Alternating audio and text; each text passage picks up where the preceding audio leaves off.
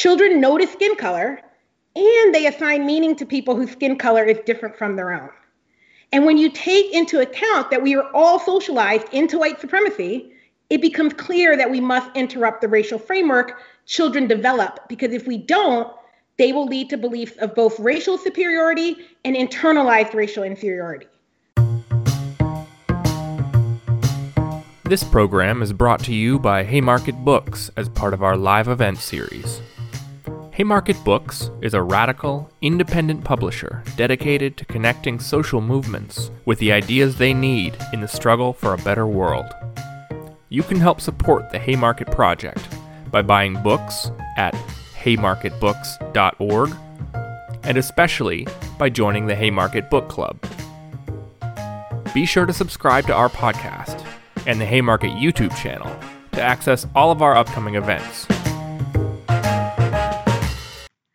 Good evening, everyone. Thank you so much for joining us. My name is Denisha Jones, and I am the co-editor of this book, this amazing book where we have over 30 contributors to talk about the story of educators from across the country who are making Black Lives Matter at school. I'm really delighted for today's conversation because I worked really hard to ensure that the voices of early childhood educators were in this book, because we know the importance of this work for really young children. And I am a former kindergarten teacher and early childhood teacher educator. And it was just so important to include everyone's voice who are doing this work in centering the youngest of children. So I'm going to quickly introduce everyone, but because I wanted to be on the panel, we have a special moderator for today as well, too.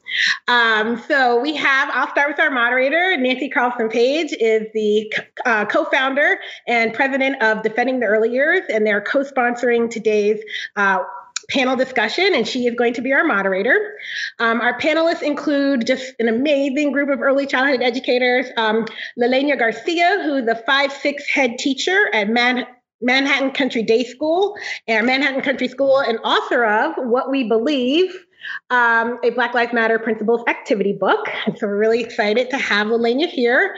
We also have Makai Kellogg, who's an amazing early childhood educator at School for Friends in Washington, D.C. And then we have the amazing, everyone's amazing, I'm just going to keep saying that, right? Angela Harris, a first grade teacher and chairwoman of the Black Educators Caucus. Thank you so much, Angela, for being here. And we have Takima Bunch-Smith, executive director for the Center on Culture, Race, and Equity at Bank Street College, and who has done amazing work ensuring that there is a Black Lives Matter Early Childhood Symposium every year that we've been doing this national work. And so I'm so excited again to have this conversation where we are centering the youngest of Black children and the work of the educators who take the time to care for them and nurture them. And so I'm going to turn it over to our moderator, who's going to tell you a little bit about what you can expect today. Hi, everyone. Welcome to our Black Lives Matter in Early Education webinar, which it is a great honor for me to be moderating, and especially because I just found out Denisha wanted to do it.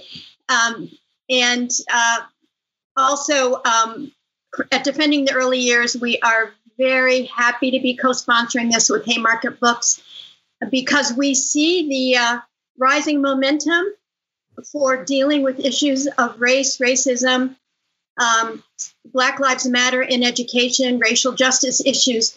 That's a very hopeful sign in education. And we need to think more deeply about what does it mean for early childhood. And, you know, in our field, we have a long history of a lot of solid work in anti-bias. And many, many people have contributed to that over the years. And we have a strong foundation to build on.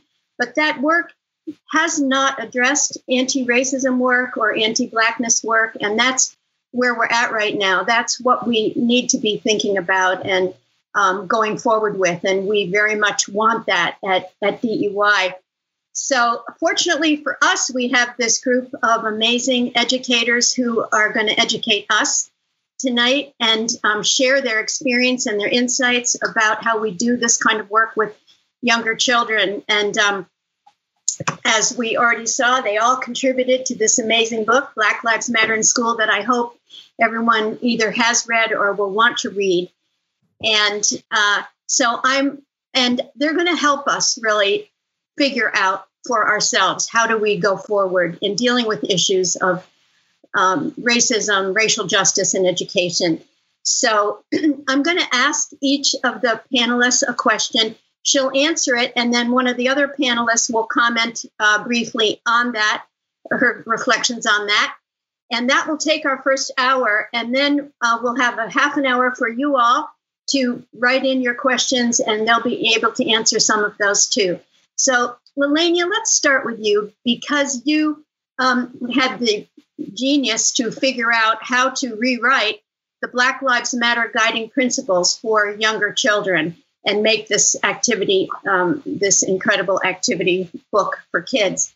So, Lalania, can you explain about the Black Lives Matter guiding principles and how you adapted them to be meaningful for younger children? Sure. I think a thing that is so important is that when we really think about how we run our early childhood classrooms, we are already, really trying to prepare children for a kinder and gentler and more compassionate world. The world is not run the way that we run our early childhood classrooms, but it should be. And when we teach kids about looking at your friend's face, how is your friend feeling? What happens if you knock over their block building? I understand that it was an accident, but how can you help your friend feel better? When we talk to kids about I statements, we are already doing this work. And when I found out about Black Lives Matter at school, it was through Free Minds, Free People. A bunch of people at my school had gone to that conference and came back fired up. And they're like, all right, we're going to do this. And I went to my first meeting, and the principles of Black Lives Matter were on the wall. And we did a gallery walk. And I remember thinking, well, this is it. This is what I'm going to do. I'm going to help put these big ideas into language we can use with little people, because we're already doing so much of it. And I don't really have to adapt the principles to fit into our classrooms. We just have to adapt the language. Because when we think about restorative justice, we're already doing that. We don't let a kid knock over someone's block building and then just walk away. What friend? How do you help your friend? Do you want them to help you rebuild? What happens to repair the harm, right? When we have families in our classrooms, when we do a family study, we are saying all of the families in our community are welcome. There are many ways to have a family. What do you think is important about your family? What is special about your family? We're already doing all of that. And so sometimes people think, oh my gosh, if I'm going to talk about Black Lives Matter, that means I have to talk about police violence.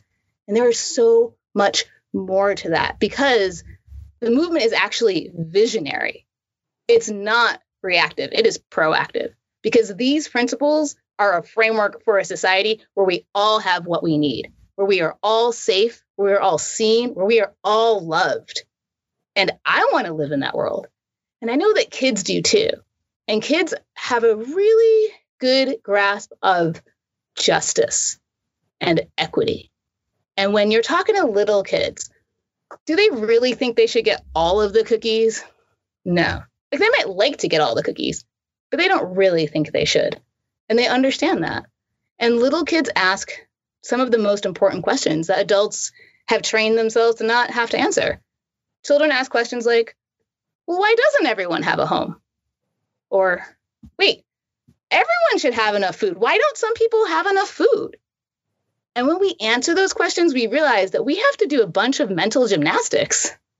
We have to say, well, some people, because of our systems and capitalism, and wait, you know what, kids? You're right. Everyone should have a home.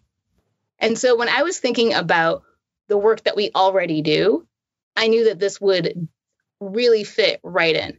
And I found that in the time since I've been teaching it, kids are so engaged. They're in some ways, they're like, well, of course, obviously. And then there are some ideas that are new to them that they're very excited about learning about. And the ways that Black Lives Matter also talks about our responsibility as community members also fits right into what we're teaching young children. So like in my class in the 5-6s, which is kindergarten, we make a job chart. We think about our 5-6s community. What's our responsibility as community members? Oh, everybody has to be safe. Oh, we have to be gentle with people's feelings. We have to be kind to people's bodies. We have to take care of each other. That sounds great. And I think that sometimes we really feel as though things that are uncomfortable to us because we've learned that they're uncomfortable or that we don't talk about them, we worry that kids will feel that way. But that is not how they feel. Kids have a very different understanding of the world because they're very young and they haven't internalized all of the stories that we've internalized. And so when I notice that children are questioning the world they see, we give them space to talk about it. And I think that one of the things that is so important is every time an adult says, this is really hard for me, I say, I know. Imagine if you had been able to practice it your whole life. Wouldn't that make it so much easier? And that's what we can do. We can give kids opportunity to practice anti-racist behavior their whole lives. And it will be much easier because we're having to unlearn. That's really hard. But kids aren't having to unlearn. Kids are trying to figure out the world. So that's kind of my flow as I do this. And I just have to say that every year it gets easier and easier. And the other thing I can say is that every teacher I've ever talked to has been a little bit nervous before they start, but no one I know has ever taught it for a year and then not. Everyone I know has taught it, has had such good experiences with it that they go deeper and deeper each year. And I think that our adult anxiety can hold us back. But everyone I know who has started this work continues it and finds it so fulfilling. And I know that as our kids get older and older, I hear from the 8-9s teachers what they're saying. And they're like, oh, we learned that in the language class. Or like, of course. Or, I mean, sometimes they're 8-9, so they're like, duh. They're not very nice about it sometimes. But they really think these are ideas that we should all be living our lives by. And I agree. Thank you so much. Did you finish? I'm done. You're done. Wow, those words are inspiring. Thank you so much. Angela, did you want to comment a little? Oh, can she hear me? Angela? I think she is bumped off. I think she accidentally hung up on herself. Now she's coming back. Right. Angela, do you have a couple comments? You got to unmute.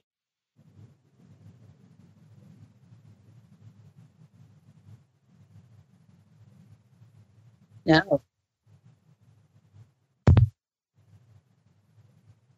Hear me now? Okay. All righty. Sorry about that, you all. My apologies.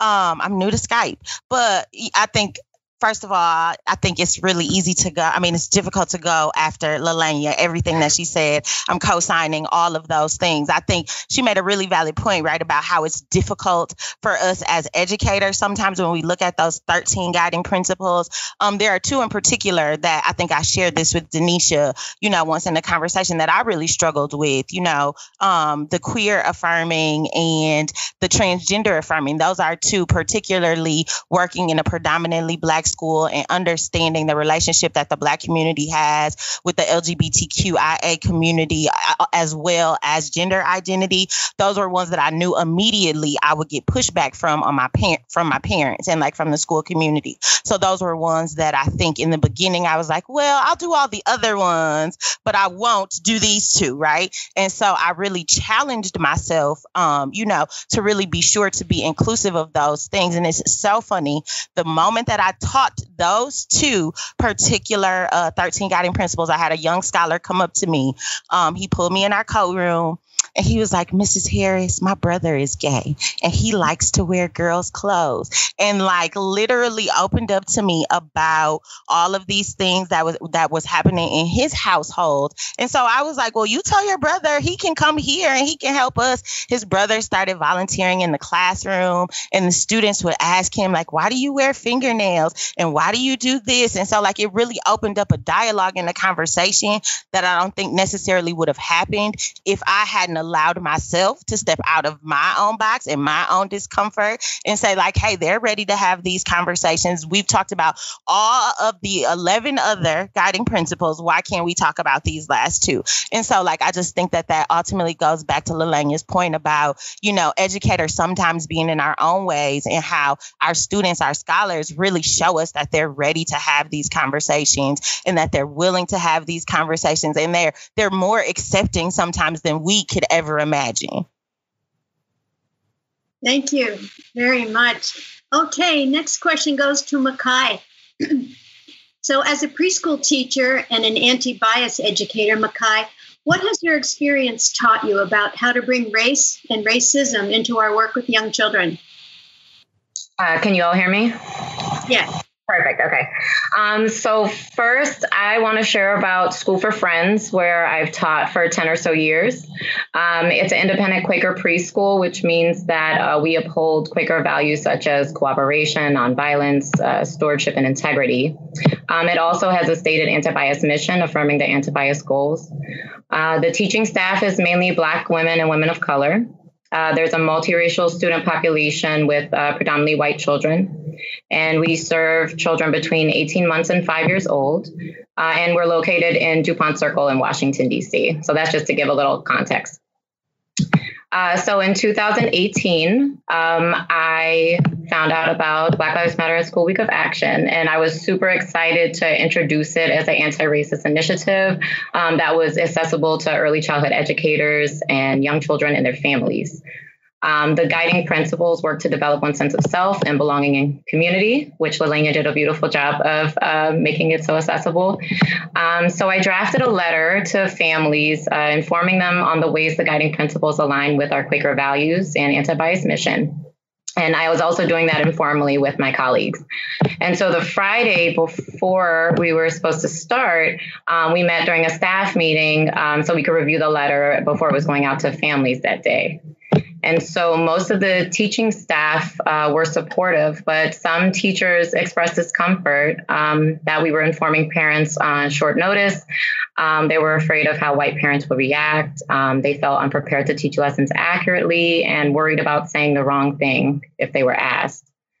And so even though teachers have been doing anti-bias work in the classrooms over the years by addressing gender stereotypes and exploring skin color, Black Lives Matter was something different, right? Because it takes on a political tone and it calls out white supremacy.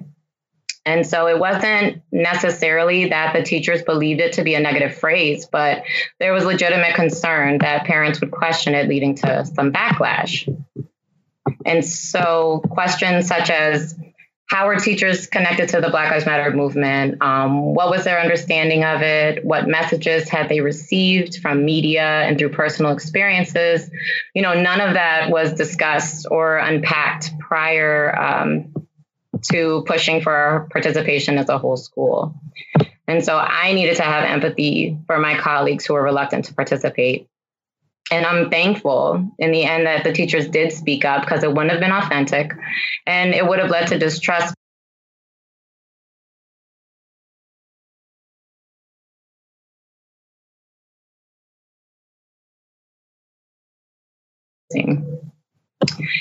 And so that spring, I had a 5-week sabbatical where I had time to reflect and connected with phenomenal mentors and experts who sparked many ideas that not only addressed Black Lives Matter at school, but also continuous conversations about race, racism, and social justice. And we know, everyone carries biases from their own life experiences from childhood to adulthood. And that anti-bias and anti-racism work is an ongoing process that you can't just check a box for, right? It involves self-work, interpersonal work, and institutional work. And also, just because you work at a school that has an anti-bias mission doesn't mean every teacher is in the same place, right, in their anti-bias journey. So I started to lead monthly anti-bias staff meetings that focus on a variety of social identities and topics to engage in self-reflection and discussions on classroom application. Also, teachers are invited to DC area educators for social justice events and sent equity and diversity resources. And so for the following year, for the Week of Action, I invited Dr. Denisha Jones, who's also on the panel, to come in and lead an info session to answer everyone's questions and concerns. I also provided more guidance on how the guiding principles are conveyed in children's books. So from there, the planning turned into a collaboration, which made it an even more enriching experience. We were able to rotate books and activities and decided what we could do collectively or tailor for each classroom. And that was a really exciting year. Everyone was unapologetic about it and there wasn't any fear. And the Week of Action has become an institutional norm. It's on our school calendar and it's on our school website. The parent letter goes out early now, and I host a parent info session to share about the guiding principles. I show examples of what classrooms have done across the age groups, and also, provide space for questions and feedback. And we've only had positive support from families.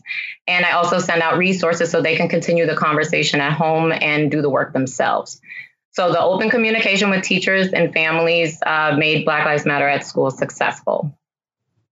So in terms of advice for bringing race and racism into our work with young children, I believe we must actively be anti-racist, right? We have to ask, how are we disrupting racism in ourselves, in our relationships, within our families, and with children? And if you as an educator have not grappled with or acknowledged or named the messages you received growing up about race, or thought about how race impacts your life, it makes it really hard to engage in conversations with the children in your classroom and their families. So you can, if you're uncomfortable or you've never had these conversations before, or you don't feel safe at work talking about it, you can try to find or create that space in your school or among your teaching team, or even with a local activist group. Because the deep work of connection and building trust is important to healthy relationships, and cultivating a space to be vulnerable where concerns and questions are valid can really transform a school. And so both the frameworks of the anti-bias education goals and the 13 guiding principles, are crucial to the work of justice and equity, because a child can't stand up for themselves if they don't have a positive self-concept, and they can't stand up for others if they don't see someone as worthy of justice. So the guiding principles counter systems of oppression that are founded in white supremacy, such as heterosexism, ableism, disposability, and racism. And so the brilliant interpretation by Lelania makes them accessible to everybody. And then I also want to shout out this new book that came out. The book launch was yesterday. It's called Our Skin, First Conversation About Race. I started reading it in my classroom today, and my toddler started reading it to herself yesterday. And it's pretty amazing, and it's really helpful for both adults and children. Also, something that I'm going to start this year is using the staff meetings to go over each principle and using what we believe, and to use the discussion prompts. And the educator guide is really helpful as well. And so,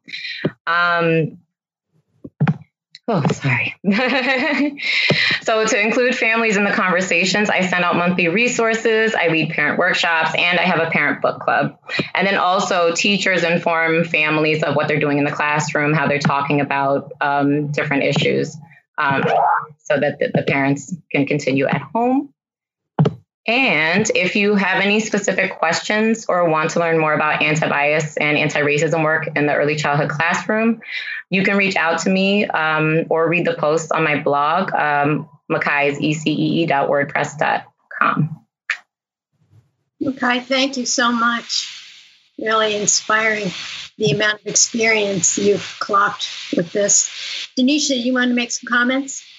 I do. And first I want to lift up Makai because, I know that she's nervous to be here around, she calls us giants, but she's a giant too, right? She's doing amazing work with young children. I think I revere childcare teachers more than anybody on the planet, right? Because they're doing such important fundamental work. And when I first met Makai, she was traveling to conferences around the country, learning about really taking her work in the anti-bias seriously. And we just kept running into each other at conferences, and she was an alum of the school that I was currently teaching at the time. And so I saw the commitment she had to this work, right? And I knew I wanted her to tell the story.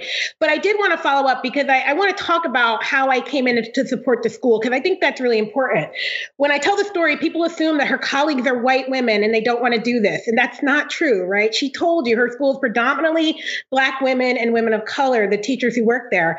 But we have to remember there is a generational divide in Black Lives Matter and historic civil rights movements, right? So when an older Black woman right here, you're teaching Black Lives Matter, they might think you're trying to teach kids about police brutality. And they have every right to be like, that is not appropriate, because it's not, right?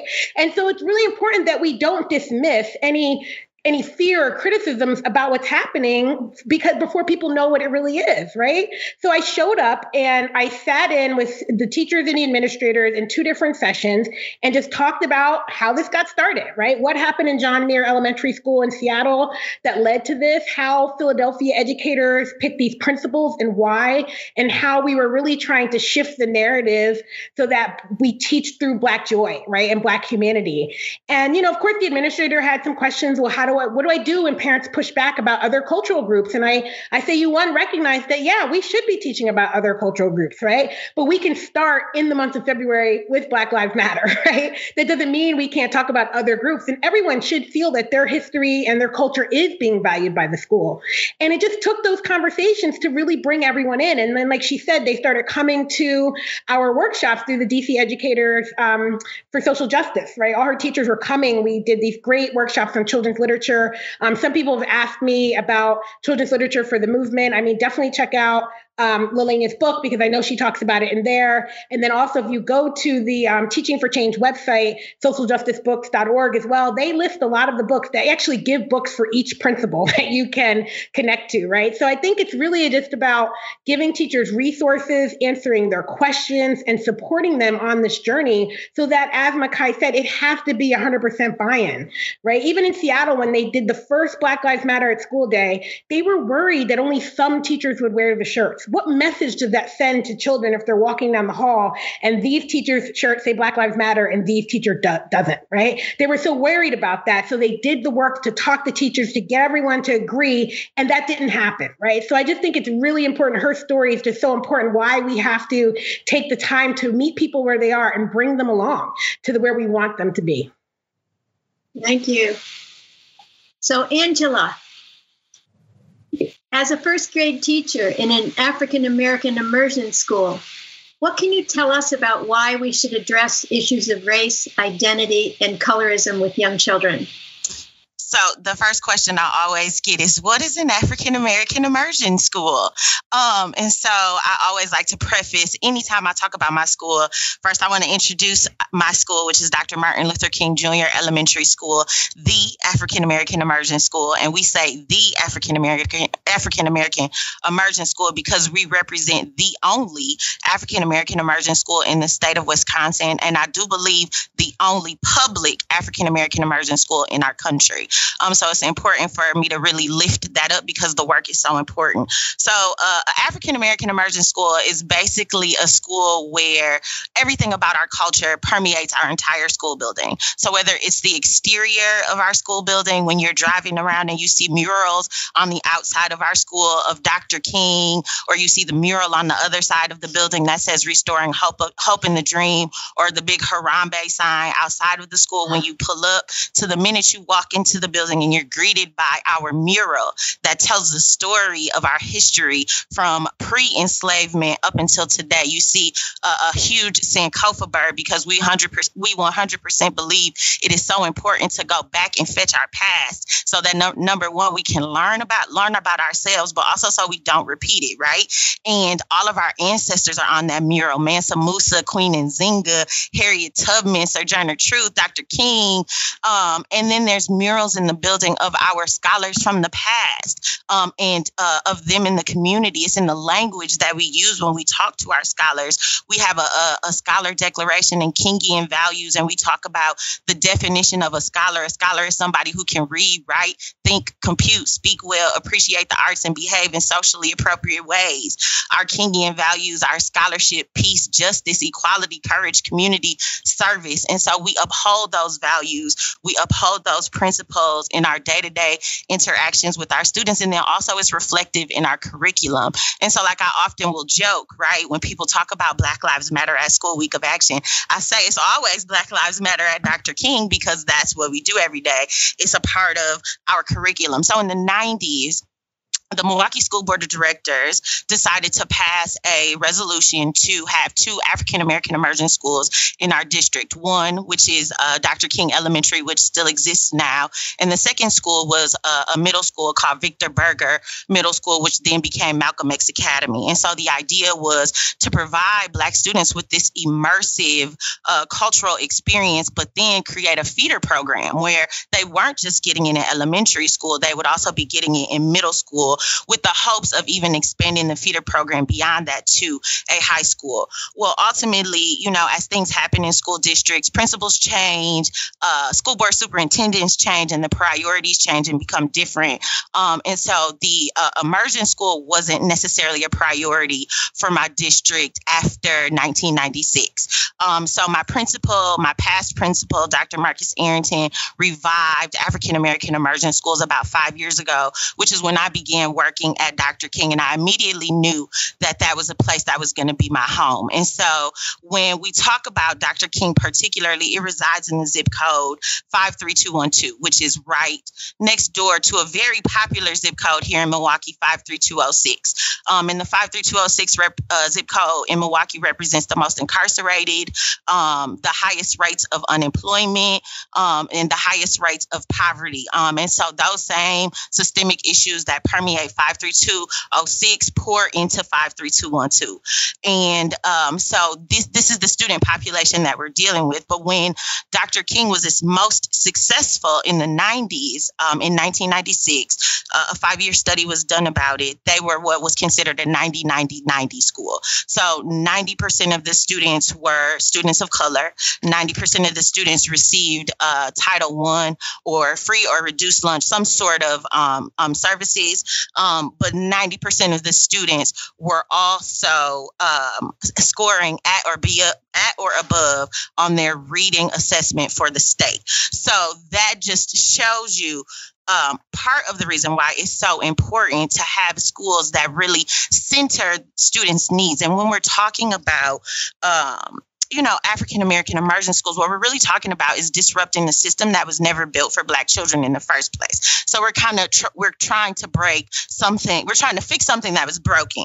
And it's so important that our school starts at K-3 and we start at those very fundamental ages with teaching children about who they are, teaching them to think critically about their community. Like Lalanya said earlier, what are the problems that exist in our community and how can we fix those problems? And then they begin to, as they get older, really begin to have really deep critical conversations and deep critiques about the systems that they live in and the systems that they're being educated in. I tell this story in the chapter that I wrote in the book in particular about a colorism conversation that popped up in my kindergarten classroom. I think the first year that I taught Black Lives Matter Week of Action in our schools, and I had a young lady in my class that was a dark brown skinned girl, and another young lady that was a light skinned girl. And like the little light skinned girls would never want to play with her. They wouldn't let her come in housekeeping. They would call her like Charcoal and Blackie and things like that. And one day she got so upset that she was crying on the carpet. And she was like so unhappy about her skin and about how she looked. And so like that prompted me to call everybody to the carpet for a family meeting. And so we began to talk about us being Black. And they were like, I'm not Black, I'm brown, I'm light brown. And so there were all of these color delineations that they were having. And I was like, yes, we are all different shades of Black, brown, but ultimately we are all Black.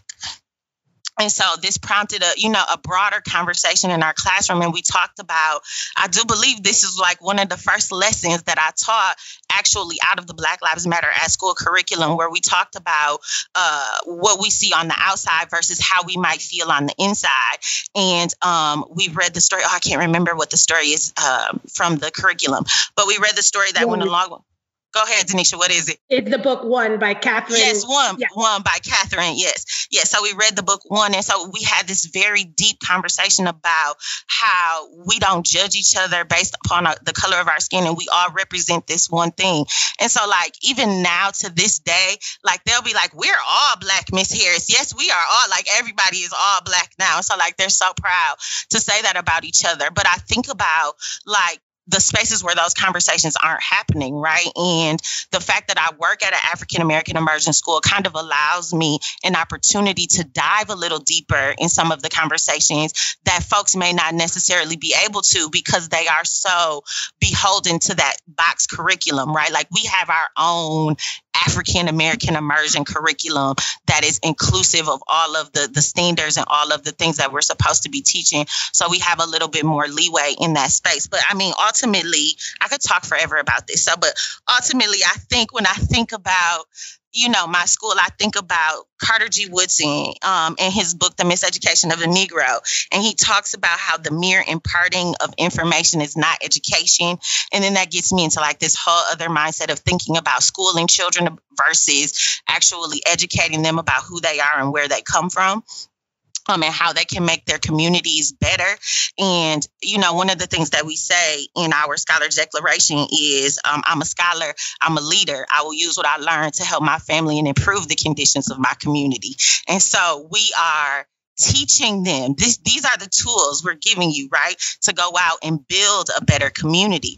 And so this is in first K3, K4, K5. So by the time they're 6th, 7th, 8th grade, these are beasts, right, who are going out and challenging the structures that they're being educated in and standing up to teachers and saying like, hey, why don't we do Black Lives Matter Week of Action at our schools? Why aren't we learning about who Claudette Colvin is? Why do I only hear you talk about Rosa Parks and Dr. King? It's thousands of other Black people that you could talk about. So ultimately, it's really about liberating ourselves so that we can then liberate others. And I think that that's ultimately the goal of African American immersion schools and why it's so important to have those spaces for Black children. Angela, thank you very, very much. Thank you. Takima, do you want to? I think you're muted, Takima. Oh, there you go. You want to make a comment? I am unmuted and I'm on fire. This is such an amazing, inspiring conversation just to be able to hold space with those of you doing this work literally in front of children. I'm honored to be here and to give some of the, I think, further away, the balcony view, as we say, when we're talking about kind of organizations. And so, everything that you all said struck me, and I actually have comments for everyone, but I'm just going to keep them to Angela. So when you shared this story about this child, this very young child experiencing the internalization of anti-Black racism for herself and her classmates also perpetrating it, it just reminds us that we live in a white supremacist, which is also by design an anti-Black society. And so once we as adults really process what that means on a personal level, on a professional level, on institutional levels, and what it means in society for over 400 years, then what happens when we show up and children show up in school spaces where we don't actively address it? They will absorb it and they will replicate it. And if they're lucky, like Lalenya said, they might, as adults, maybe, some of our teenagers now are really getting it, but like spending a whole lot of time saying, I've absorbed all this anti-Black racism because there was no counter in my entire educational experience and at home, because families also internalize this. Where was the interruption? It's not happening, then it's going to be replicated. And to me, that really stands out to the pain that we just keep experiencing and putting upon our children. Although we love them and we want the best for them, we cannot just say these words. We have to be proactive and be clear and have a plan and a vision that we are moving towards in terms of what we are creating for educational experiences for our children. So I want to just pull back, because going back into early childhood, I was just kind of reading up on some of this stuff, some of the theory. I'm like a complete nerd. And so what I want us to know is that there have been psychologists, Black psychologists, doing research on Black children's racial identity since the early 1900s. In the 1940s, doctors Kenneth and Mamie Clark did the doll study. If you don't know what that study is, you need to go look it up. They did a lot. They have a lot of findings, but we mostly hear about the doll study, which is where Black and white children overwhelmingly chose the white doll as the good doll, the pretty doll, the better doll, and the doll that they would want to play with. So Black psychologists then for another 40 years spent time replicating these studies and also trying to figure out what the interventions were. So in the 80s and the 90s, and you mentioned your school, guess what the intervention is? Explicit conversations and surrounding children with positive images of Black culture, Black identity, Black interactions, intersectionality of Black identities. Essentially, the humanity of Black children is fully presented to children at the earliest of ages. And what the studies have shown is that you can change that preference for very young children. So I can share, if people want to look up some of the stuff, doctors Derek and Darlene Hobson did a study in 1988. They literally were like, let us try to fix this. And they found that Black children and white children stopped having negative associations with Blackness for 3 and 4-year-olds. And so we know this is the case. Now, in 2013, a filmmaker named Carrie Davis wanted to recreate, she was 15 in a high school in New York City, which doesn't do high stakes standardized testing. So we're going to talk about that a little bit too, right? So for her art performance-based assessment, she wanted to see what would happen if I could recreate it. So she went to preschool in the Bronx and presented dolls to the children. And guess what she found? Okay. Yes, exactly the same as what they found in the 1940s. Is because there has not been a systematic and clear approach to interrupt anti-Black racism and to center Black children in their full humanity and joy at the earliest of ages. So what you're doing in your school is great. What we're doing with this movement is changing that, and is going to give Black children at the earliest of ages an opportunity to grow into their divine right to be full and whole humans. And it's also going to humanize people of other races who internalize anti-Black racism as well. And then they will begin to not perpetuate it as they grow up, because they don't wake up in high school. Nobody wakes up in high school as an adult and says, oh my goodness, look at all these things I've learned. You're learning it from the time you're born. So I'm really happy to hear about the work. And it doesn't have to only happen in an African American immersion school. It has to happen everywhere, because kids learn and are educated everywhere. So it's for parents, policymakers, educators, teacher educators. Everyone has to be committed to doing this work. I'll stop. Takima, thank you so much. Don't go away. I've got a question for you. Right. Because you're someone who works with adults, you do professional development, you work with education professionals. Mm-hmm.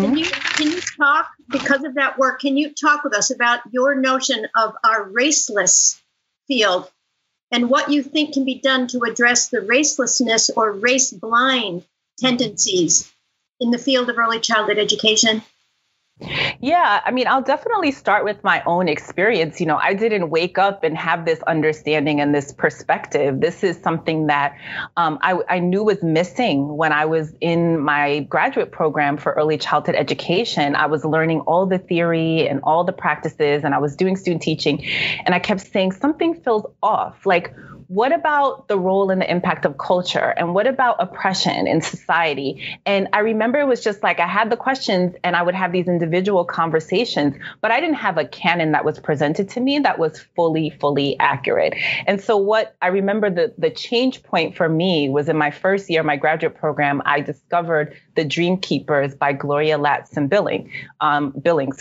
Her book is Successful Teachers of African American Children. And she coined the term culturally relevant teaching. And I remember going, okay, first of all, I had a culturally relevant educational experience until I was in 8th grade and I didn't even know it. So that's cool. And then I was like, this is what makes sense to me. This is what resonates me as I'm moving to teach first grade in a predominantly Black and brown community. And so essentially, I tried to spend my career doing research to understand, where do Black children and Black culture and children of color, and where does race fit into this work that we're doing? Because I just kept feeling like it's missing. There's this like sanitized version. Like, do people feel like these conversations are too hard to have, with children? But meanwhile, they're talking about it. And I don't have a guide to figure out. I have to do my best to figure out when, this one says, I don't want to play with you because you can't have any brown princesses. or people saying things about themselves. I was like, I don't know. I just had to kind of figure it out. I kind of wish I could go back into the classroom now because I'm like, I know what I would say and there's more resources. So I think that's really problematic. And we have suffered, and children and society has suffered from the raceless approach, I would say, or the multicultural approach, which was, kind of where we were before, where we're all just, different cultures, same people, that completely ignores the reality of systemic oppression that children and people live in. So when I got introduced to the Black Lives Matter at School movement, I was like, I'm all in. I came in talking about standardized testing and my role as a parent of opting my son out of these tests because they are racist. But then I was like, I see a lot of things for, high schoolers and like some for middle schoolers. And I was like, well, kids are Black before they're 12. So where's the early childhood? And so what do they say? If you don't see it, you have to build it. And so I was like, we're going to do a symposium. And at the Center on Culture, Race, and Equity at Bank Street, we just created something that has grown to this past February where 1,900 people logged on from around the country and other Virgin Islands and Canada, which was amazing. But in 2019, in the first symposium, I posed a question to the audience and I said, how many people have had sustained, deep professional development to help you figure out how to support Black children in the earliest years, 0 to 8 years old? 84% said they had none. And then what I did was every time I would do a talk or a workshop, around the country, I would just ask that question again. And the number was usually higher. It was usually about 92% all the time. So then I would juxtapose that with the fact that Black boys, Black children get suspended from preschool 3.6 times more often than white children. And Black girls are getting suspended 6 times, right? That's in the earlier years, not necessarily preschool. And Black LGBTQ children are experiencing violence and harm and bullying. And so then I'm like, okay, so what's going on? We're not learning how to support children to thrive, but we have all these disparities. So my thing is we've got to make it plain so we can make it right? We've got to fix this. We cannot live in a society where this is acceptable and continues. So this is the work that I've done over the past 3 years through my work at CCRE. And it's just growing because now this year it is actually a national partnership. So we have folks, because we know it's a year of purpose, right? We're not just doing centering Black children in February, it's 24/7.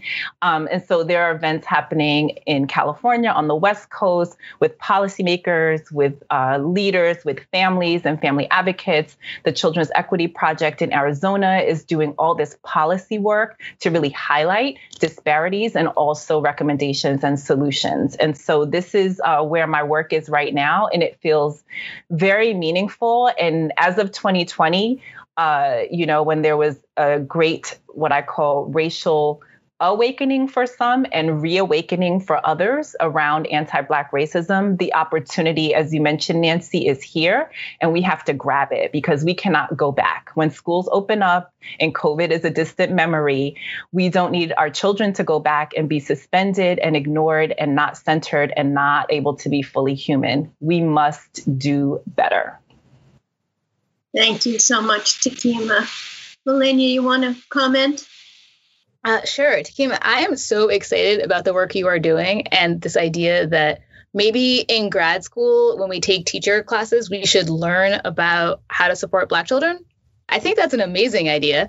I think it's really important. And I think it's one of those things where sometimes people ignore that idea. Like, we have to learn actively how to support Black children because we have all been taught our whole lives how not to support Black children.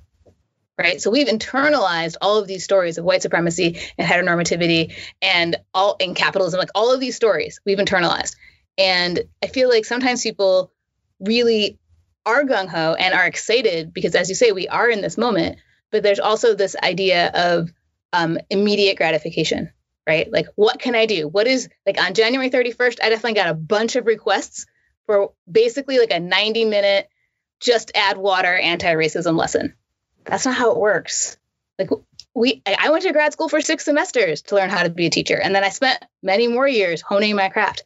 You can't learn how to be an anti-racist teacher in 90 minutes. It is an ongoing process, particularly because you are being bombarded with other messages all the time, right? Like it took us a long time to learn how to teach kids how to read and write. And the world is not telling us every day, you should not read or write, right? Like it still took us years to hone that craft. And so knowing that at our institutions of higher learning, at our teacher education institutions, at professional developments, that work is going to happen is really important to me, because we cannot just act as though we take a class and we've learned it. Because not only can you not take one class and know how to teach, you definitely can't take one class and know how to teach a thing that you have internalized the opposite of.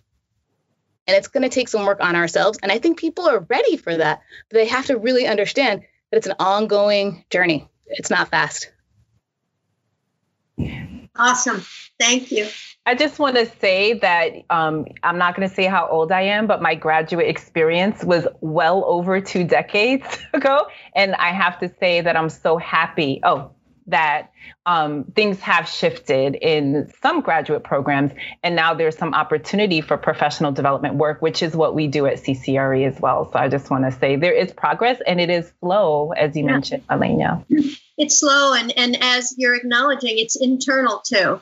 It's not just external. It has to happen in both ways, and it's laborious. And for a lot of white people, it's frightening. So, and like you were acknowledging earlier, just Denisha, just supporting all of you, supporting people's process so that they can progress, without feeling so threatened that they shut down to the whole idea that we're talking about here. So, Denisha, question for you. Many early childhood educators feel that talking about race and racism with young children is developmentally inappropriate, and that young children are not developmentally ready or able to talk about this complex topic. What do you say to that? Yeah, it's great that we get to this question because I see it being discussed in the chat right now. I'm watching the chat on the YouTube, and there are people arguing this out right now. So this is perfect timing, right?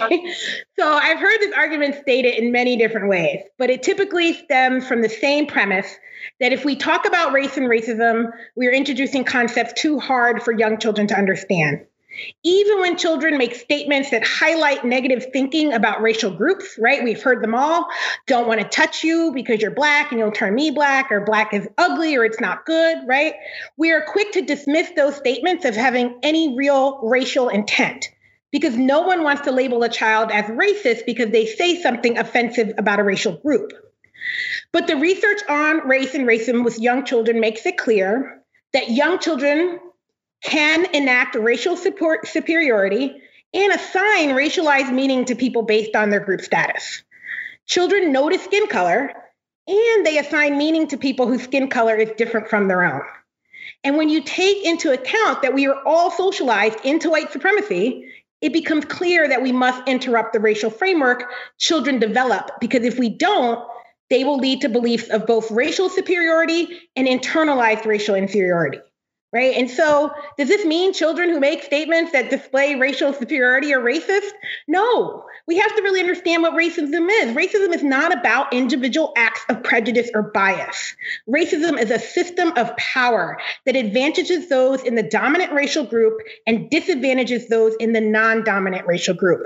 Children do not have the power to enact racism on anyone, but they can and do develop a racial framework that leads to a positive evaluation of whiteness, right? We just heard Takema talk about the Dahl study. That's a positive regard for whiteness, and a negative evaluation or a negative regard for Blackness. That is what we mean by anti-Blackness. And often this framework goes unchecked because we dismiss comments and incidents of children enacting racial superiority or internalizing racial superiority as not a big deal. They don't mean anything by it. But they are making assumptions about what's happening. So here's a scenario, and I apologize, I can't cite where I got this from, but I remember I was asked to review a study in a book and an article, and I remember this scenario, and I twisted it a little bit to play it out, but that's kind of where, a researcher was looking at this. Imagine 4 children are playing together, a white boy, a white girl, a Black girl, and a Latina girl. As they discuss the roles for their dramatic play, the white boy quickly dismisses suggestions from the Black and Latina girl, but he agrees with the white girl. Many would not read enactment of racial superiority into this observation, but it appears that this boy does not value ideas that come from non-white children. And if this happens repeatedly without intervention, he will think that it's normal to dismiss ideas from people who are not white. And we see this behavior every day in adults. When a person of color is put into a position of authority, many white people are unable to allow them to lead. Or they don't even promote people of color because they don't believe these people can handle leadership roles. These adult attitudes are formed in the early years when no one interrupts the development of their racial framework that is based on racial superiority. Some might say, well, why not just focus on anti-bias and fairness? These are concepts children can understand. And race and racism are too abstract for young children is the argument I hear often. The anti-bias work in early child education, as we've heard from Makai and others, has done a great job laying a foundation to support children's healthy development around issues of bias and fairness. However, it doesn't go far enough because it doesn't give children the tools to recognize issues around whiteness, power, and anti-Blackness specifically. Because whiteness is not explicitly addressed in most early childhood curriculums, children learn that white people are the default or the norm, and everyone who is not white is racialized. No amount of treat everyone equally is going to dismantle the inherent superiority in whiteness if you don't name it with young children. Instead, we must have these conversations with children about these big ideas in ways they can understand. And as described by Lelania and Makai and Angela, right, we're doing that. Children are more than capable of having these conversations. And I think we do them a disservice to think that they can't handle it. They more can handle it. They need us to introduce it to them. Most of what I just shared addresses the need to disrupt racial superiority development in white children. However, to combat the white supremacy socialization, we also need to address the needs of Black children and racial inferiority that often develops in them. Anti-Blackness is so ingrained in our society that an 11-year-old Black boy playing with a toy gun can be killed by police who believed him to be much older and deserving of that kind of treatment. Research has found that Black girls are adultified by their white teachers and often seen as needing less nurturance and emotional support. Preschool expulsion rates, as Dakima mentioned, for Black boys and girls continue to grow despite the work of anti-bias and demands for fairness. The reality is that society devalues Blackness, and Black children are inundated with anti-Black messages. Last year, right before the pandemic hit, there was a viral video of a little Black girl getting her hair done by an older Black woman. And as the woman is talking to her, the little girl says, "I'm so ugly," and she starts to cry. Many comments on this video assume that someone told that little Black girl that she was ugly. And it made me think, as a former little Black girl who also grew up believing that I was ugly, I don't remember anyone telling me that, but I believed it anyway. Because society taught me in many ways that whiteness is beauty and Blackness is ugly. Black children experience anti-Blackness in many different ways, and if they do not receive pro-Black affirmations, many often fail to develop a positive racial identity. It took me years, and I still have to consciously work to unlearn the racial inferiority I inherited by simply being born a Black woman. Thus, if we truly want to provide an equitable learning environment for all children, we must specifically ensure that Black children are educated in environments that make positive racial identity the norm. Now, I know pro-Blackness can seem scary because people think it implies anti-white, but the opposite of pro-Black is anti-Black. Pro-Black means centering Black joy and Black humanity. Pro-Black means teaching that Black is beautiful, good, intelligent, caring, brave, and worthy. We can't expect Black children to develop a positive racial identity if we ignore race and racism and focus on sameness, differences, and equality. Some might say, well, that's the parents' job, not the schools or the teachers. And I agree, parents must be the first person to affirm a child's Black identity. But unless that parent is going to keep that child locked up and away from the rest of the world, they can't do it alone. Schools and classrooms and educators must also believe it is their responsibility to help Black children develop a positive racial identity. They must believe that Black is beautiful, and Black is good, and Black is intelligent, and Black is caring, and Black is brave, and Black is worthy. They must strive for Black joy and believe in Black humanity. Otherwise, Black children will continue to believe that they are less than because that is what society teaches us. I'll end by sharing a quote from advocate and activist Blair Imani. If Black children are old enough to experience racism, then white children are old enough to learn about it. Racism doesn't wait for Black children to lose their innocence in childhood and mature enough to handle it. And often it is other white children who introduce them to racialized thinking that damages their ability to develop a positive racial identity. We, as early childhood educators, must accept the responsibility to ensure that our field in early childhood challenges racism and anti-Blackness to ensure that Black lives will matter in the early years and beyond. Thank you so much, Denisha. Makai, do you want to comment? Yes. So I have an example to share. A few years ago, I had a white student in my 3-year-old classroom who my co-teacher and I observed avoiding and excluding 2 Black girls. So we responded by helping the class to create play plans that were open to all. And we were already doing anti-bias work, through puppets and family visibility and self-awareness and books. And then for relationship building and perspective taking, we have buddy play, where the children are paired up randomly and on a rotating basis. And then there's time set aside for them to take turns choosing what activity to do, and also maybe to make something for each other so that they can spend time with someone that they might not usually play with. And it seemed to be helping as she completed the year in my class. And then she moved on to the pre-K equivalent class and started making comments about Black people, such as Black people are stinky. And so the teachers have been communicating with the family, but after more instances of stereotypical and harmful comments, I met with the family as the equity and diversity coordinator.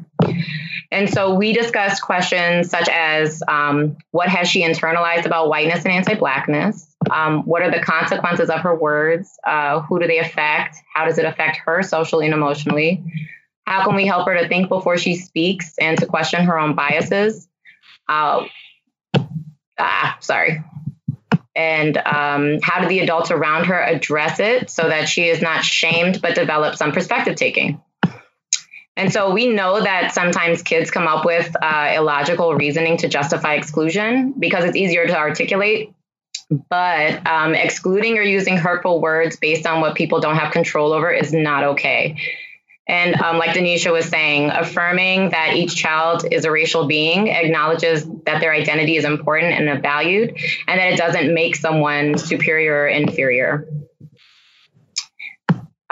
We also discussed anti-racist and anti-bias practices they could do at home.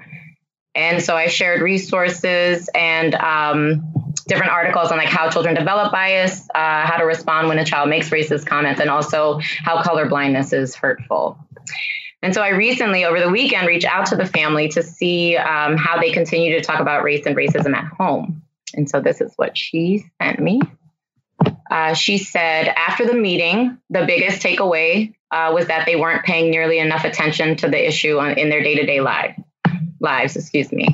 And one of the first things they did right away was assess their family activities. So, for example, they began attending events at the National Museum of the American Indian and the National Museum of African American History and Culture, where in the past they might have just gone to the Air and Space Museum or the zoo. They added books, more books with Black protagonists and books that focus on standing up for justice. And they also began spontaneously talking about issues that they care about and people that they admire. And she added that the work the family has done over the years was a good foundation to talk fairly openly about George Floyd and the uprisings over the summer. And so I want to add that family partnership is critical. And not only were the messages from school and home aligned, but the child was being held accountable too in both spaces. So if adults don't address questions or misconceptions, those ideas can turn into bias that can then lead to racism and discriminatory behavior instead of the child growing up as a co-conspirator for racial justice. Thank you. I have some questions from folks who are out there in cyberland watching us. So I'll I'll ask one. This is from Ms. Ray. And you can maybe just indicate if this is something you'd like to answer, okay? How can early childhood education teachers convince administrators that uncomfortable conversations about anti-bias, anti-racist work are important and create a foundation for the work that teachers need to do in the classroom?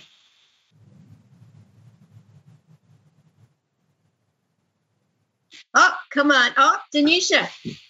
Yeah, I'll go. I didn't see any. I was waiting to see if anyone else wanted to take it, but I think we do have to convince administrators, and often we have to convince parents, right? As Lelania can tell you, in New York City, some of our districts, we get a lot of pushback from some of these schools, from these parents. They assume that we're trying to teach white hate, right, to their children, which is really weird because the principles are so affirming, empathy and restorative justice and loving engagement. I just don't see any hate in there. And administrators worry that they're gonna upset the parents, right? But I also, and Lelania, you might want to speak to this because I know you know it really well, but reminding them of our ethical obligations as teachers, right, under the NAEYC Code of Conduct, right? I think that's important, that we have to remember that we have a responsibility to this. This shouldn't be optional anymore. We got to move out of the place where we think it's optional to have these conversations with young children, that it's not our job, right? And if you don't know how to do the job, then you have to learn. And I want to see teacher ed take on that too, that you're not just leaving here ready to teach children, you're leaving here ready to be an anti-racist teacher of people. And that's really important. And so I think we just have to remind them that our children deserve this. Their families deserve it. We sat in on a call with one of the districts in New York City where the parents and the teachers, the children have been feeling very much ostracized by the school, right? And to hear these parents, talk about how hurtful it is for their children, whether it's gender or race, that they're being attacked, right? The school realized it's a legal issue. They are not protecting those children. The lawyer was like, wow, we need to do something about this because we are not meeting our obligation to these children and their families. And that's not okay by law. So even if we have to push you and shame you into doing what's right, we got to do whatever it takes to get you to realize that this is something that you have to take on. Anybody else want to comment on this? Yeah, go ahead. I'll add one more thing. I don't think that anyone got into the early childhood field, either as an administrator or an educator, to push children onto the preschool to prison pipeline. But that's exactly what's happening unless people know how to not propagate anti-Black racism. And so literally, when I speak to people and I teach them, I tell them, right, I'm like, let's look at the research. Let's look at the disproportionate rate of exclusions and seclusions, which means locking 3 and 4-year-olds into a room alone, and corporal punishment, which is legal in over 20 states in this country, disproportionately impacts Black children. And so there are practices that happen either actively, right, saying this Black child is too active, or this Black child can't be here without a parent because I can't handle them. And all these kinds of things actually put children onto the preschool to prison pipeline. And so can you go to sleep at night knowing that even if you're a good person, you don't want that to be happening? The data is showing us that this is what happens as early as infant toddler programs. And so once we start to look at the reality of the data, not what we have our very strong opinions about. Opinions are great, but they need to be rooted in fact and history, and connections need to be made between individual behaviors, institutional behaviors, and systemic behaviors and outcomes.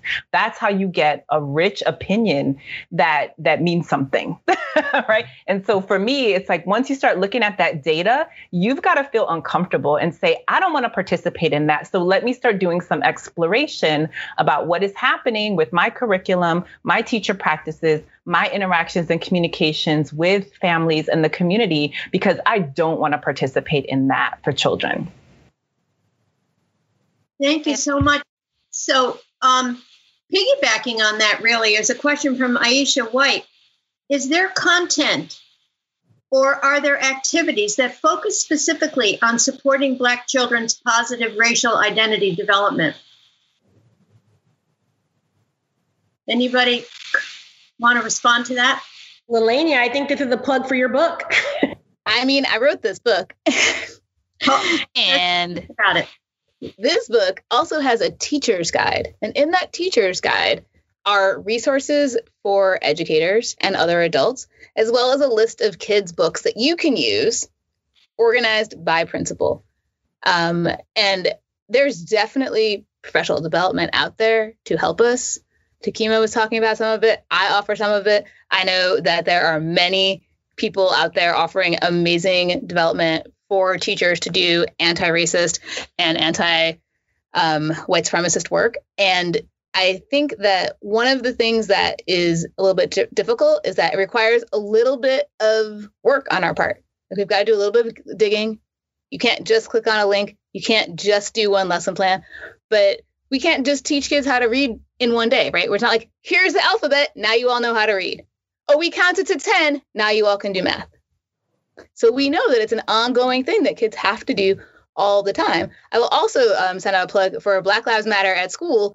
On their website, there are curriculum resources by age, by grade, by subject, by principal. So there's definitely so much information out there, and you have to do a little bit of looking, but it can absolutely happen. That's so funny. I don't see the chat. Thank you so much. I so appreciate that. I don't see the chat, so I don't quite know how that works. But for some reason, some people are asking where you got your T-shirt. So those of you who have Black Lives T-shirts on, where are they from? They're asking about Makai's T-shirt in particular. So Melania and I are wearing New York City Black Lives Matter T-shirt. Angela has the National. Hi, tell them about your shirt. So I recently did a session with Rosalie Reyes on incorporating the 13 guiding principles in the early childhood classroom for Gallaudet, Maryland School for the Deaf, and the Kendall Demonstration School for pre-service and current early childhood educators.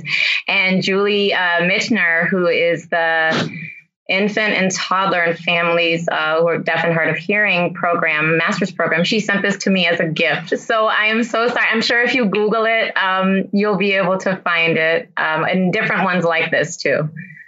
I can also say that that's one of the runner-up designs for the New York City Black Lives Matter at School. So if you go to New York City Black Lives Matter at School, our Teespring account, you can get a sticker that has that on it. And I believe also a mask. Okay, thanks. Okay, so here's a question from Samina Hadi Tabassum.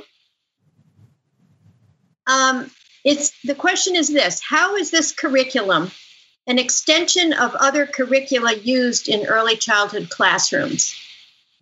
So I think I'm trying to make sense of the question, but I think it has to do with, is this a whole separate thing, or does it build, is this the sense you make of it, or does this build on everything we do as early childhood educators? So I'll read it again. How is this curriculum an extension of other curricula used in early childhood classrooms? I can address what I do in my 5- and 6-year-old class. And then, Makai, you want to go next? I'll be really quick. But so we talk about the principles all year long. And our curricula is community. Like, what is our 5-6's community? What's our job? What are our roles and responsibilities in our community? And our roles are to practice things like being queer affirming and supporting Black women and having empathy and celebrating the diversity in our community. So that goes through there. We have read alouds, which are for, that's good for auditory or for reading or for writing if kids are responding. It's also for, we can talk about math. I know that in my school, the 8-9s, which is 3rd grade, looked at all the books in their classroom and made graphs about who was on the cover. We talk about windows and mirrors books. So that's oral language development. So every part of our curriculum can be looked at through the lens of Black Lives Matter. And so it's an extension of any kind of the curriculum that you do. It's kind of like blocks. Like, I'm a person who really loves blocks, definitely from Bank Street. But anything you want me to teach, I can teach with blocks. Anything you want me to teach, I can teach through Black Lives Matter. Because these things are parts of our whole lives. And we don't want kids to think that math is over here and literacy is over here and social studies is over there. Because that's not how we live our lives. Yeah, and go ahead. Sorry. Go ahead. Okay, sorry. So I just wanted to add quickly that the 13 Guiding Principles are legit your social emotional curriculum. Like, that's it. Like, you really can just go off of those guiding principles, and that's what they are. Like, that is your social and emotional curriculum. Can you give an example of one more for the folks who haven't seen these and don't know them? We heard the one about, restorative justice, but and the queer affirming. But can anybody say them all really quick if you want? Can I just talk about my favorite one really quick, though, yeah, Denisha? Go ahead, Angela. Okay, my favorite one is collective value. I think that is probably my most favorite principle to talk about and, to realize in my classroom with my scholars. Again, working at an African American immersion school, we talk about Ubuntu all the time, that Ghanaian principle of I am because we are, and that is 100% what collective value means. And so it not only gets them to understand their worth, but the worth of everybody that's in the community. We say in our classroom all the time, if one fail, we all fail. Like, so they know that is truly a reality that I want them to live by. Like, they have to lift each other up in order for our community to be whole in our classroom. And I think that, like, to Makai's point, like, that is SEL right there. And that is not the whitewashed version of SEL that we are getting right now from, a lot of our school districts. And so the 13 Guiding Principles offer this opportunity to really, dive deep into some of the social and emotional conversations that need to happen in these early childhood spaces. But I just really appreciate collective value in a classroom where we try to build community and think about ourselves as family. And I think that that's ultimately what, like, early childhood is, right? It's like community and family and us working together. And so the 13 Guiding Principles really allow us to do that. Did anybody else want to comment on the guiding principles? I wanted to make one comment, less about the guiding principles, but a little bit about the overarching challenge, because when we ask questions about adding on, it actually reflects a deeper problem in our educational system. Because Lalenya, what you mentioned about math isn't over there, and we know it isn't in reality, but in our educational system, that actually is what it looks like. And so people have to do the double work of figuring out, how do I integrate learning and all aspects of learning into whole humans, right, that are in front of me. And then, so of course, it's going to be another step to think, well, then now I have this curriculum, and then how do I do Black Lives Matter on top of it? It is foundational. It is not separate, right? And so again, when you center the most marginalized people, or the identities that are most marginalized in society, everybody wins. And we know that from what our electoral system look like, we know, right? And we understand now. I just want to shout out, right now, we are living in a time where anti-Asian violence is at an all-time high. It has been here for hundreds of years. So this is not new, but the invisibility around it, we can't just say, oh, let's talk about anti-Asian violence, and then if it goes down a little bit, we're not going to talk about it. Like, this is a part of being intersectional. Black Lives Matter because all lives matter that have not mattered in a society that children have grown up learning. And so it's work that we have to do to integrate our thinking. And that's what progressive education is about. And that will lead us towards being able to envision a curriculum that has the foundational aspects of the centering of humanity for Black children and all children. Wow. So we're coming to the end of our time, and I want to ask if you have anything else you want to say, a final comment, or something that's coming to you that you feel like you want to say as we end. I do just want to share quickly. I saw this question pop up in the chat about advice for supporting Black students while being a white teacher doing this work, and predominantly white children, I think it says, with 1 or 2 Black children in the class, right? And I think it's a valid question, because I think one of the things that we talk about every year when new teachers come to this movement is to really make sure you're prepared to do this work well, because worse than not doing it all is doing it badly.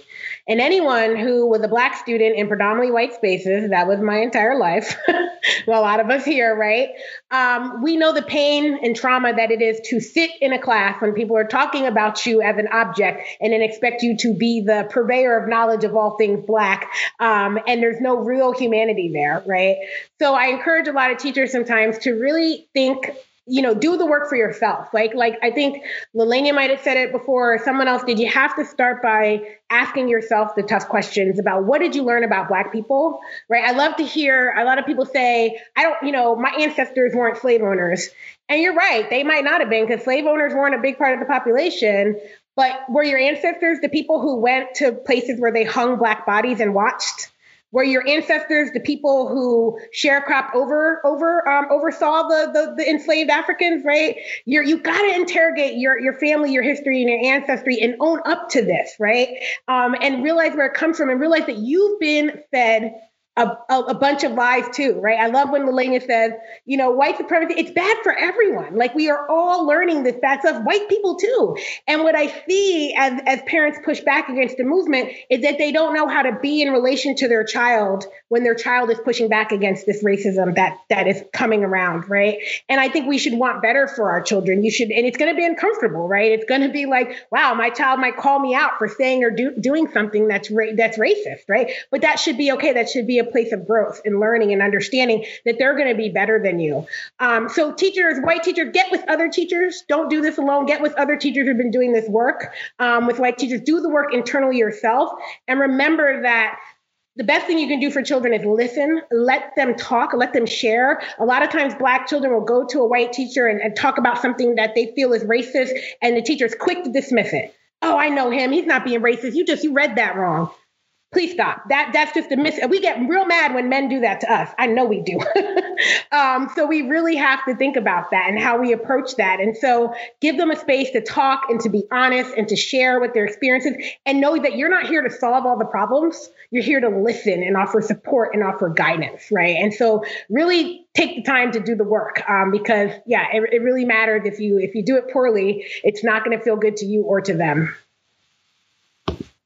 I just want to underscore that line that you said of, I think that white teachers and white adults actually need to work with other white people to explore their own racism and racial experience. And it isn't the right time for mixed race conversations necessarily, because white people have a lot of work to do themselves that really has to go on, I think, with other white people to get to a certain point where we can begin to engage in the more intersectional relations. So does somebody else want to comment? Well, I was just thinking, one thing that I have found to be so helpful for everybody, and I wish people would think about this also, is that if you find yourself thinking, Black Lives Matter, and like having a fight or flight response, take a few deep breaths. And then I'm not going to say you have to look at my book, but find out what the 13 principles are.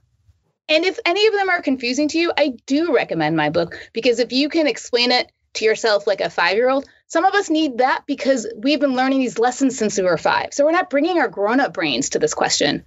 We're bringing our all throughout the years brain, right? So think about it and think about each principle and what each principle would mean for our society. And then I think we can have a good, productive dialogue about what they mean. Because I notice often people are like, well, Black Lives Matter. And I'm like, okay, so empathy. You don't want kids to learn about people's feelings. And people are like, oh, well, actually, I do. And really allowing yourself to be open to what the actual principles are, not what we're worried they might be, not what the world has told us that being pro-Black means, right? Because that's a story we've been told. But let's look at the facts. Let's look at the evidence. Let's look at what the principles actually are and what they are leading us towards. And I think more people are going to want to get there than realize. That is a beautiful message to end with. You 5 women really impressed me, and I've learned an awful lot from you, which I appreciate. So I'm speaking for the hundreds and hundreds of people who are on this webinar, and hopefully they feel the same way. And we can hopefully, wherever each person can take what they got from this, watch it again if you need to, and figure out how to take from what we've learned from you and apply it to our own situations and figure out ways to move forward towards this goal that we've identified of moving the whole field of early childhood past anti-bias, which was good and solid for what it was, but we're going somewhere else now. And how let's try to move there together as a field with a lot of listening, as Denisha mentioned, with a lot of dialogue and a lot of personal exploration and hopefully collective action. So thank you, each and every one of you, so much for this tonight. Thank you all so much. Thanks for listening. If you liked this episode, subscribe to our podcast and to the Haymarket Books YouTube channel, where events like this one are hosted live. And don't forget to check out haymarketbooks.org.